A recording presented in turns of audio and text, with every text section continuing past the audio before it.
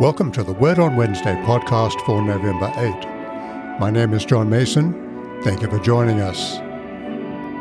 In his post, Unheard, on September 24, Peter Franklin comments on a new book, The Great De-Churching, by Jim Davis and Michael Graham. Davis and Graham observe that in recent years some 40 million Americans have stopped attending church. Now, it's easy to say this is not surprising, perhaps because of the shocking abuses perpetrated in various churches, and also the trickle-down impact of the secular liberalism of influential universities, denying the existence of the divine. However, it seems the reasons are not that simple. For example, Franklin observes that Davis and Graham comment that while it's most likely that young adults are staying away from church, it is those with the most education in this cohort who are least likely to quit. Franklin also points out that the writers observe that amongst people quitting evangelical churches, levels of conservative religious belief remain high. They further comment that evangelicals are de-churching at almost twice the pace on the right political flank than they are on the left. Significantly, Davis and Graham observe that of America's absent evangelicals, more than half are willing to come back right now. To which Franklin comments, they just need better churches. He also notes that until then, there are millions of non-college educated Americans whose religious and political views put them at odds with the secular liberal establishment, but who lack strong institutions of their own.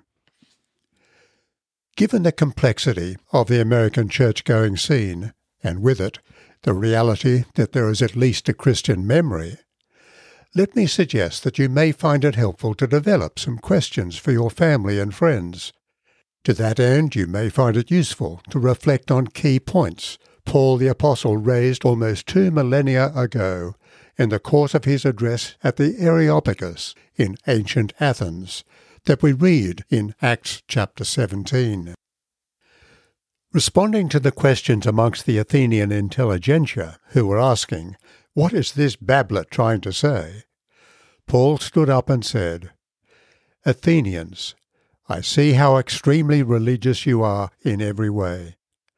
For as I went through the city and looked carefully at the objects of your worship, I found among them an altar with the inscription, 'To an unknown God.' What therefore you worship as unknown, this I proclaim to you." It was an ingenious opening to what is both a defense and presentation of God's good news. Without quoting from the Bible, and yet drawing from what the Bible reveals about God, Paul engaged with contemporary ideas within Greek thought.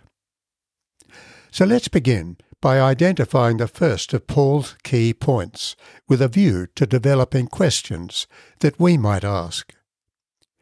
In verses 24 and 25 we read, "The God who made the world and everything in it is the Lord of heaven and earth, and does not live in temples built by hands," Paul began. "And he is not served by human hands as if he needed anything, because he himself gives all men and women life and breath and everything else." The view that we live in a world that has been created by one God who is Lord of all was a very different worldview from the Epicureans in Paul's audience. They believed in chance and the pursuit of pleasure.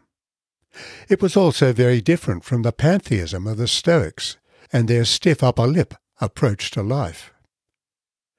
Today what Paul was saying is a very different worldview from the Hindus, the Buddhists, and scientific atheists, who all reject the notion of a creator God. And yet it is a worldview many esteemed scientists today support. For example, Charles Townes, who won the Nobel Prize for his discovery of the laser, has stated, "In my view, the question of origin seems always left unanswered if we explore from a scientific view alone. Thus I believe there is a need for some religious or metaphysical explanation. I believe in the concept of God and his existence." These words of Charles Towns are quoted in Dr. Henry Schaeffer's Science and Christianity, Conflict or Coherence, the 3rd edition. The universe in which we live did not come into existence by random chance. There is a Creator God, and logically, he can never go away. The Athenians reckoned that they were independent, free spirits, able to make their own decisions without reference to any God. Nothing much has changed, but Paul won't have any of it. God is the one who continues to sustain the life he has created. It's absurd to think that he needs to be sustained by us, and yet we want to domesticate him. We build grand buildings and put him in there. We don't let him loose on the streets, let alone in our lives. No, says Paul, we depend on God, not he on us. The God who made the world and everything in it is the Lord of heaven and earth, and does not live in temples built by hands. And he is not served by human hands, as if he needed anything, because he himself gives all men and women life and breath and everything else.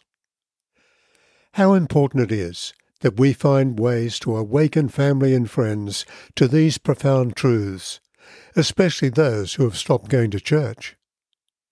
Here are some questions you may want to explore. First, do you agree that our capacity to deceive ourselves is endless? We tell ourselves that what we think must be true, but wanting to win in the lottery never created a win. Secondly, do you reckon that saying that there is no Creator God is a sign we've lost touch with reality and inhabit a dream world? Thirdly, would you prefer that God did your will and turned up only when you wanted him? Fourthly, what do you think of Paul's words? More next week. In the meantime, let me pray. Lord Christ, eternal Word and light of the Father's glory, send your light and your truth, so that we may both know and proclaim your word of life, to the glory of God the Father, for you now live and reign, God for all eternity. Amen.